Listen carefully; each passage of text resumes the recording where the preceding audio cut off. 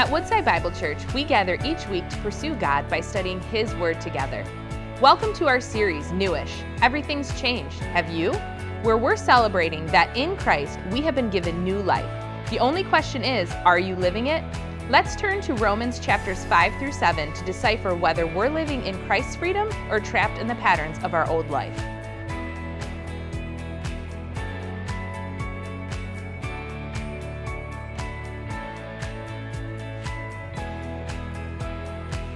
We're going to be looking at Romans chapter 7 this morning.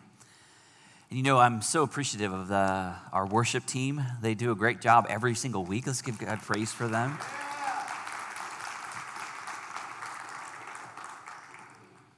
And you know, it's important that we're led. You know, it's important that we understand the opportunity that God gives us to not only lead us, but to be led by others and how we have that privilege. And so I'm so thankful for our worship team. And you know, as we just sang that song, it's also important that we understand our identity. For how we see ourselves and who we are impacts what we do. Right? We know this, right? If we think that we are something, then we act like that which we think we are. And it's important, as we've been walking through this series in Romans, helping us to understand our Christian identity, that we embrace it so that we can know who we are, so that we can know how it is that God wants us to live. And you know, last week in my life group, we were talking about just the topic from last week of how God has made us free from being slaves to sin so that we may be free to be slaves to righteousness. And someone in the group while we were talking reminded me of back in 1863, what America was like. Remember back in 1863? Was anyone alive back in 1863? Of course not. But we remember, because you've been a part of history, you've read, in 1863, America at that time was deeply divided. Remember, there was like the North and then there was the South.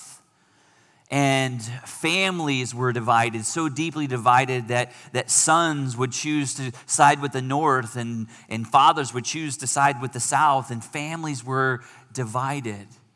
And God allowed there to be just a great leader during that time, and his name was Abraham Lincoln. And back in 1863, he made a proclamation. It's called the Emancipation Proclamation, where for the United States, he determined in that moment that slavery would be abolished. It was a monumental moment in American history. It didn't matter where you were, it didn't matter the color of your skin, it didn't matter how much money you made. Everyone in America was free and no longer were allowed to be slaves. But a stark an interesting reality took place, that even in that moment when legally every American was made free, practically not all Americans were. You see, in that time, those that had come to America or been brought to America and had lived their lives and maybe even been the second generation slave, all they knew was slavery. And while legally it was true that African Americans were free in that moment, many of them didn't actually experience freedom till much, much later. Even though newspapers all throughout the country had titles and headlines that said slavery legally abolished, many continued to live as though they were still slaves because they didn't know any better. And when a person learned that they were free, people would come up to people that were living in slavery and they would say, guess what? You're free. These people that lived in slavery their whole lives, they're like, I don't know what to do now. I don't know how to live. I don't know where to go. I don't know how to make decisions on my own. I didn't know how to walk in this new identity. They had lived their lives in a cruel and abusive institution that diminished their value as people being made in the image of God, and they had no idea how to live as free. They struggled because they knew nothing of freedom. And as we talked about this last week, I was just overwhelmed by that because it's so connected to the Christian life. Right? In our Christian life, especially as we talked about last week, is that we, because of what Jesus has done and because of when we place faith in Jesus, we are free from slavery to sin. Sin no longer has dominion over us. It's no longer our master. It no longer makes us go down a path that leads to destruction, but we are free to follow Jesus, and we are free to be followers of him that produce righteousness. And even as freed people from slavery and freed from the slavery of sin, sometimes even new believers or even believers find themselves falling into their old patterns, falling into our old habits of things that we used to do when we were still slaves to sin.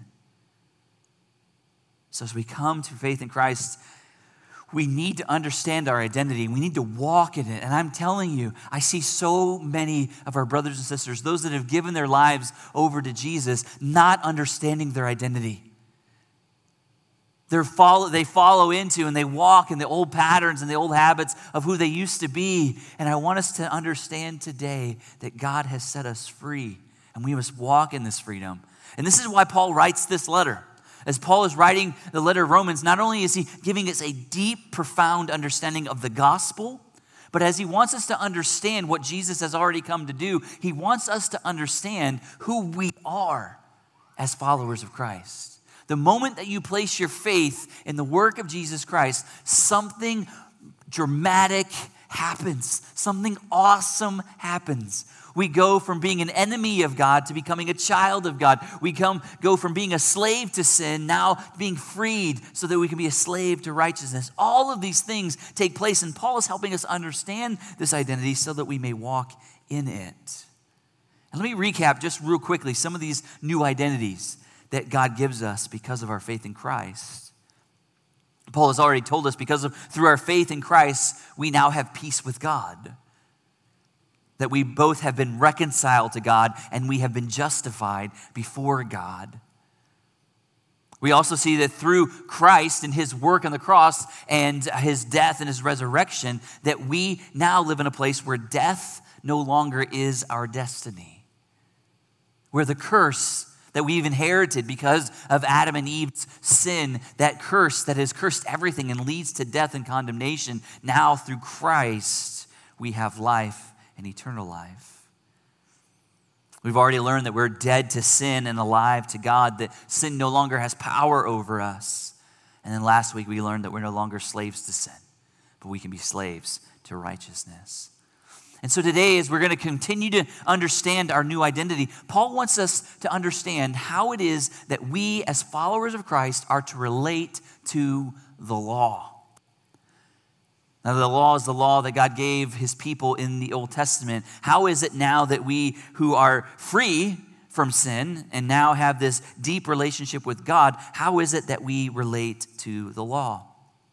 And this is important for Paul's readers at this time because many of Paul's readers were former Jews. Jews that had been brought up in the ways of the Lord and underneath the teaching of the Torah and underneath the Old Testament law.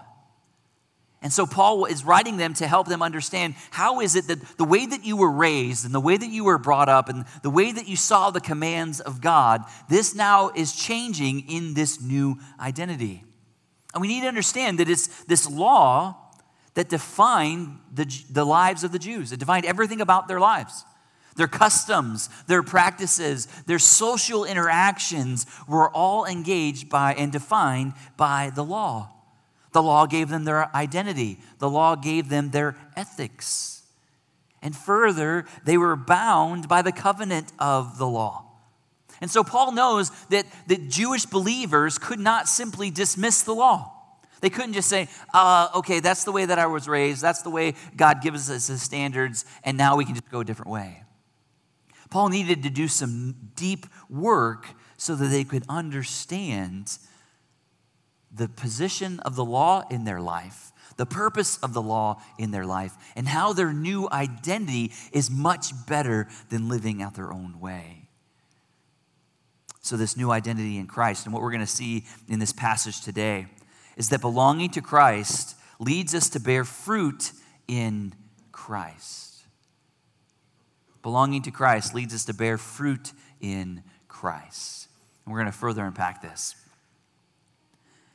So Paul wants these believers and wants us today to understand how the law fits into our lives and how it produces things, right? The goal of the Christian life is to bear much fruit. We are to, as we are on this journey towards sanctification, as we've talked about in the past, that God is setting us on this journey where day by day we look less and less like our old selves and more like Jesus. And in the process, we should change and our lives should do certain things. And these believers that had grown up under the law believed that it was the law and holding to the law and obeying the law is what produced life.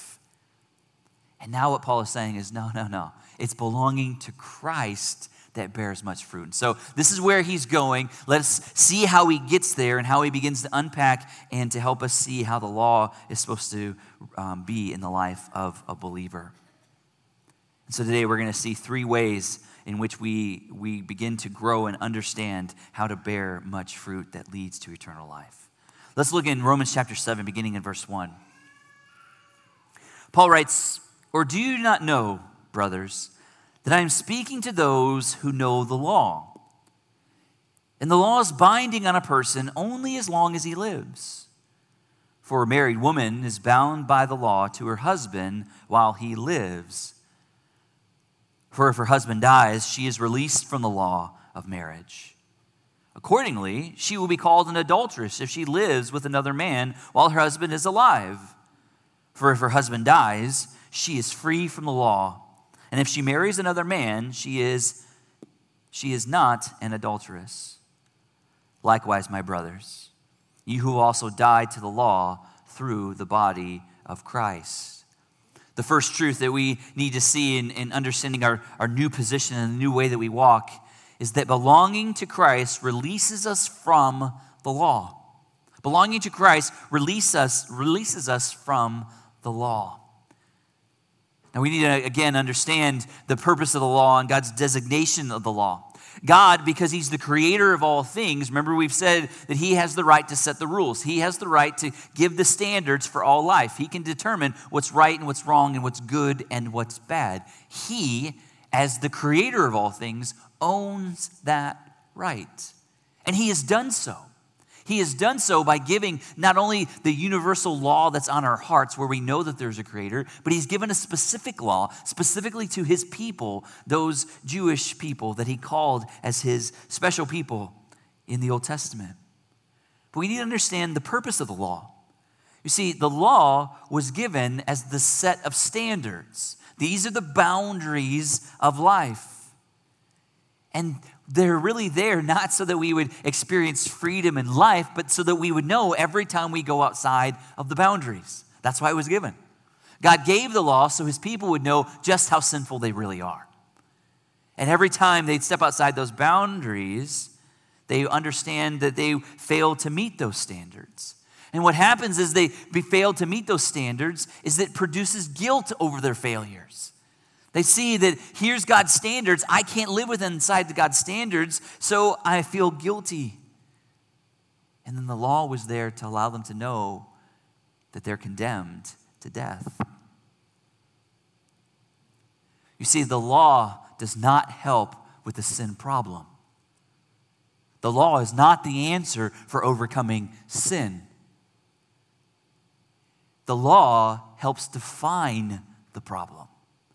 It helps put a definition on what it is that we're doing. The law can never deliver us from the problem. And this is what Paul is getting to. Is the law did not come to set you free. The law came to show you how sinful that you really are. And so many times, and in the Old Testament times, and even in Paul's time as he's writing, there were those that tried to live according to the law so that they could say, God, look at all that I've done, so I have to be in right standing before you. I've never killed. I've never committed adultery. I've never done this. I've never done that. And because of that, God, you have to accept me because of who I am and what I've done. And Jesus comes to say, no, that's not it at all. You've violated all of law. If you've broken just one part of the law, you've broken the whole law, and you stand condemned. You are in need of a Savior. That's what Jesus came to do. And so in Romans chapter 7, before he gets to the principle of this understanding, Paul uses an illustration of the covenant law as it relates to marriage. And he's going back to Deuteronomy chapter 24, which was part of the law, which says that when you enter into the covenant of marriage, one man and one woman, that covenant relationship is meant to be remained intact. That covenant relationship is only fulfilled in death. Death fulfills the covenant. That if one of the spouses dies, then the other spouse that's left is still free once again to marry again, and no longer are they bound by that covenant. So he uses this illustration of a married woman who is bound by the law to her husband. And it's not until her husband dies that she's released from the law. But if her husband is still alive and she's with another man, she has committed adultery. She's violated that covenant. But if the husband dies, then she's free to marry again, which is the principle. That the law is only in effect as long as a person is alive. If a person dies, then they are no longer bound to the law. And we know this too. We know this working out because in our own lives and what we see today, when we see marriages go into times of difficulty where we celebrate on their wedding day, right? We gather together and we see the couple come together and they take their vows and they enter into the covenant of marriage. That's a time of celebration. It's a time of dancing. It's a time of just joy and all of that. But then as we go through life and we hear that marriage has become frayed because one of the partners in that marriage has been unfaithful, we feel a sense of loss even in our own lives. Right? We feel a sense of hurt for them. But what happens when we celebrate that marriage and then later on in life, one of those partners dies? And yes, we mourn the death and we mourn the loss. But then when the spouse of the partner that has been left behind marries another, we rejoice again. Because they're no longer bound by the old law and the old covenant of marriage, but they are free to marry again. This is what Paul is getting to as it relates to the law.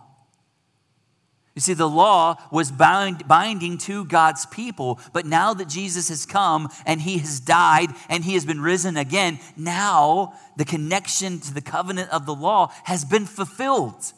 It's no longer the law that God's people use and follow in order to be made right with God. So since we are no longer bound to the law, we no longer have to live like it's under the law that pleases God. I mean, I know in my own marriage, I don't wake up every morning thinking to myself, man, I hope I don't lose my marriage today. Right? I don't walk through my life thinking, man, I got to do something today to keep my marriage. Right? I don't do that. Why? Because I'm in the covenant relationship and I walk and I live from that identity, not hoping to keep it. And this is how it is in the Christian life. So many times Christians don't understand this new identity. This covenant that you're in now with Christ because you are bound with Christ now. It's not something you live that you have to continue gain and earn. It's something that is, and you live not to get it, but you live from it. And this is what Paul is getting to. We don't live in such a way to please God as though we are made right by our obedience, but we live from a place of being made right already with God through what Christ has done. So belonging to Christ means that we are freed from the law. Second, I want us to see that belonging to Christ weds us to him. Look with me in the second part of verse 4. He says, he's done all this so that you may belong to another, to him who has been raised from the dead. So we have been freed from the law. We have been freed from the oppression of the law so that we may belong to another. It's this imagery of marriage, that we have been freed from our old master, or we've been freed from the old person that we were submissive to now be freed to be submissive to another. And we know that for salvation is found in Christ alone. We have been saved so that we may belong to another, so that we may enter into a deep relationship with God himself through Christ. And it's him that has been raised from the dead. So it is through Jesus who has the power to put to death the commands and the regulations of the law over our lives. When I do marriage counseling, or when I meet with a couple that is moving towards being married, I share with them the truths that are found in Genesis chapter 2, verse 24, where Scripture defines marriage as this idea, as it says, a man shall leave his father and his mother and hold fast or cleave to his wife, and they shall become one flesh. So in this idea of marriage, there's this letting go of something that's old and embracing something that's new. Right before marriage, even in my own life, before I was married, I had responsibilities specifically to my family and to my brothers and sisters. I was a son and I was a brother, and I lived in that identity.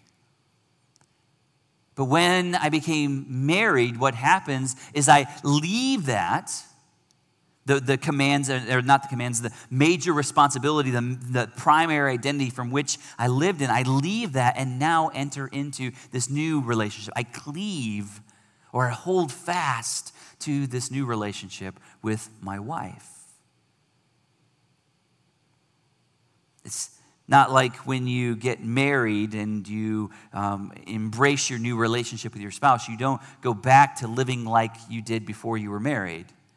Right? You don't get married and then go move back into your parents' house and live in your childhood bedroom. Right? That would be weird. Right? But some try to do that in the Christian life. They try to go back and they say, no, I want to be like I used to be. I want to do the things I used to do. And they don't understand that now you're in this new relationship. You're leaving the old world behind and you're cleaving to the new one that you love. We leave our old families and we embrace our new one. And you know, when we come to embrace Christ and we begin to live in this new life and this new pattern, it can be hard to allow those old habits to die. But Christ has set us free so that we can live in this new identity. Not that we have to go back, continue to do the things that we used to do, but live like we are a child of God, that as though we are married to Christ himself and want to stay faithful to that commitment. It is in this new relationship that now defines our new selves, because we belong to another. We have another that rules over our heart, another that gains our attention, another that gains our affection, another that we seek to enjoy the presence of, and it's Christ alone. So not only have we been freed from the law, we belong to Jesus. And it's in this place of belonging to Jesus that third, that we are empowered in a new way to serve. It's because what Jesus has set us free, now that we belong to him, now we are empowered to serve in a new way. Look with me in the third part of verse 4 through 6. He's done all this so that we may bear fruit for God. For while you were living in the flesh, our sinful passions, aroused by the law, were at work in our members to bear fruit for death. But now we are released from the law, having died to that which held us captive, so that we may serve in the new way of the Spirit and not of the old way of the written code. So as we go back now we see that God has done all of this so that we may bear fruit. And the fruit that we bear now is a different kind of fruit that we were bearing before. Right? Whatever our identity is, as we've talked about, whatever our identity is, it impacts the way that what we do, and it impacts what we produce. And so in the old way of thinking, when sin mastered our hearts and sin mastered our lives, and we were connected to sin, what was produced by that were sinful passions. And they were at work in our members to produce fruit of death. And what's crazy about it is that he's even talking about the law. And so what happens, because of our sinful nature, we would see God's boundaries of the law, where God says, this is the boundaries that I have inside of your freedom. Don't go outside of these boundaries. When sin ruled in our hearts, we saw God's boundaries, and they aroused our passions to try and break the law. We know this. We see this in our lives. How many times do you see the sign, do not touch? And you want to touch it, right? And this is what Paul is saying. When God gives us the boundaries and he says, do not touch, something inside us, the sin inside of us, aroused us to want us to say, okay, I'm going to touch it. You're not the boss of me. Who are you to tell me what I should and should not do? He says, that's the way of the old. We no longer live that way. The law no longer has commands over us or constraints in our lives. We obey not out of a sense of trying to earn God's favor, but we obey because we are children of God. So we're now released from the law. Having died to it, it's no longer holding us captive, but now we're able to serve in a new way.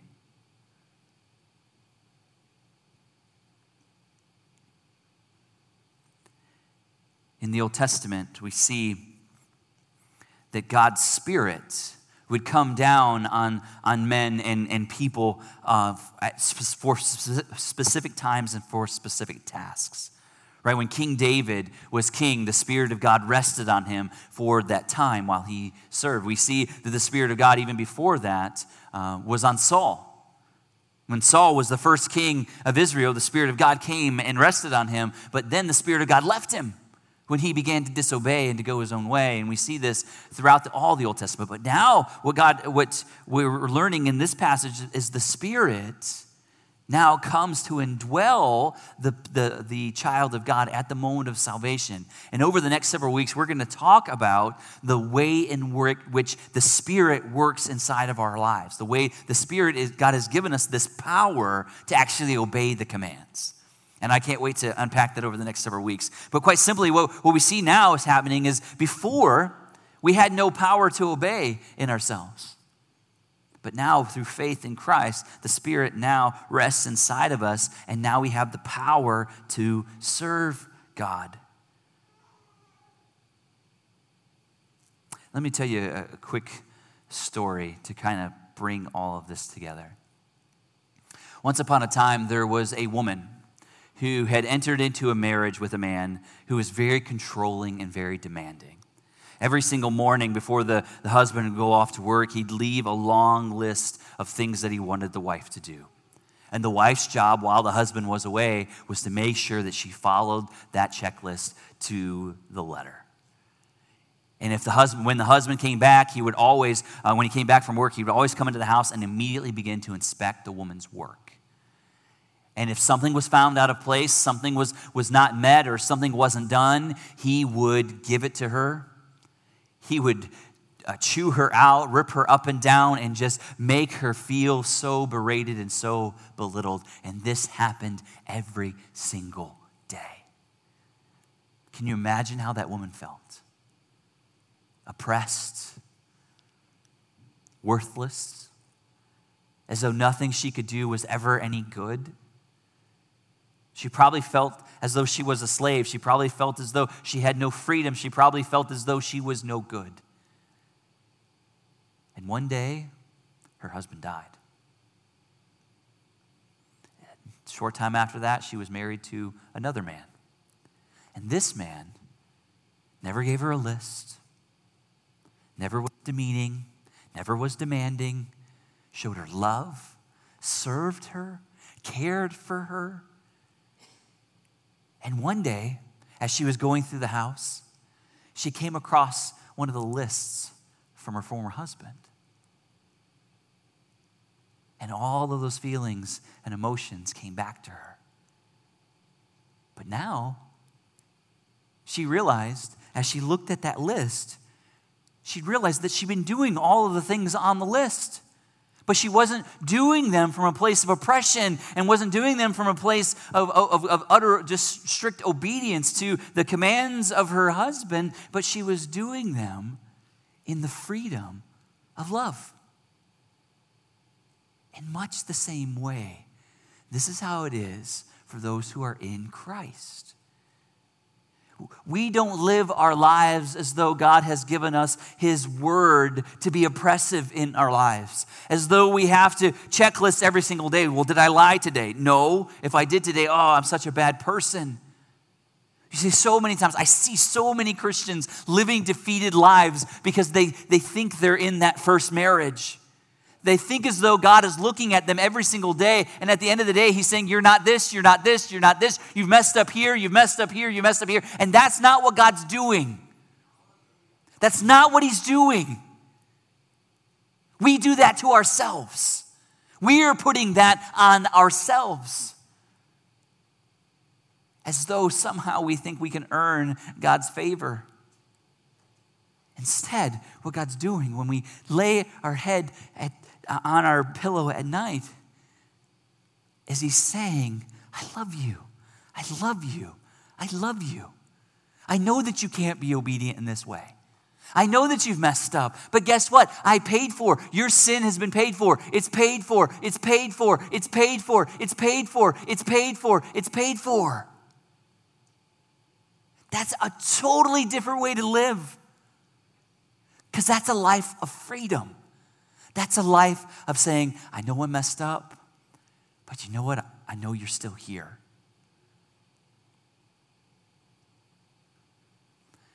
In a similar way, I know I walk through my life, and every single day there are times in which my wife gives me a list of things to do. And there are times in which I forget. There are times in which she says something, and it goes in one ear and right out the other. And there, amen, I got an amen on that one. There are times in which I do that, and there are times in which there's conflict in our marriage because she doesn't feel like I care for her and listen to her words and all that, and all that's true, but you know what? We're going to go to bed married, and we're going to wake up married. Why? Because this is what a covenant relationship looks like. It's not transactional. It's not a you do this and then you get this. God is not saying, if you obey, then you have my pleasure and you have my presence. That's not what He's saying. He's saying, I know that you're not going to obey. I know that you can't be faithful to all of this. But where you are unfaithful, I will be faithful. My faith trumps your unfaithfulness. God's faithfulness always trumps our unfaithfulness. And this is where we live. Christian, if you're here today and you've already placed your faith and trust in Jesus, live in the freedom. Don't be bogged down by the fact of thinking that you're not good enough, that you're not smart enough, and that you need to do more for Jesus. That's not it. It's when you surrender to Him and you say, God, all I want is you, then you begin to produce fruit. If you're here today and you don't know Jesus, you've never come to the place of trusting Him as your Lord and Savior, then today the response that God is calling you to is to let go. You feel the consequences and the repercussions of your sinful life, and you're overwhelmed by your shame, then just bring it to Jesus and say, Jesus, I want to follow you as my Lord and Savior. I want to trust in you. Forgive me for all the things that I've done, and now I want to follow you. Or maybe you're here today and you've slipped into the old habits of trying to follow God and to be right with God based on the law. Stop. Today, just let go. You're not going to get the presence and the peace and the power of God by trying to do it on your own. It's only going to lead to more heartache and to more pain and to more hurt. But today, lay it at his feet and trust in Jesus and live in this great relationship that he's given us. Let's pray together. Father, we thank you for your words today. We thank you for your love. And we thank you, Father, that you've given us a new way to live. Father, forgive us for when we live as though we're still under the law, as if somehow we have to live every single day trying to please you, when in reality, Father, all you want us to do is to find our pleasure in you. Just to rest in the fact that you love us. Rest in the fact that you have accepted us. Rest in the fact that you have adopted us and that you know all of our good, all of our bad, and all of our ugly, and yet you still love us. Father, I truly pray today that as we struggle in this life, as we are constantly reminded and surrounded by voices that say, do better, be better, that's not the way you desire for us to live. Not to do better and to be better, but just to surrender. So, Father, help us. Father, I know there are some in this room that deeply are struggling, that have never really understood the freedom that we have in you, that live still as though they're bound by the law and it's killing them. I pray today that you would release them, that you would help them to see that they're no longer, the law no longer has dominion over their lives, but that they are bound to you. And you are a God of grace and a God of mercy. Father, as we sing this song, may the words that come out of our mouths be a reflection of our heart. In Jesus' name we pray. Amen.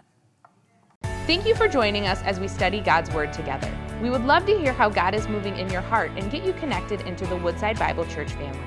Head to woodsidebible.org/connect to introduce yourself to us today.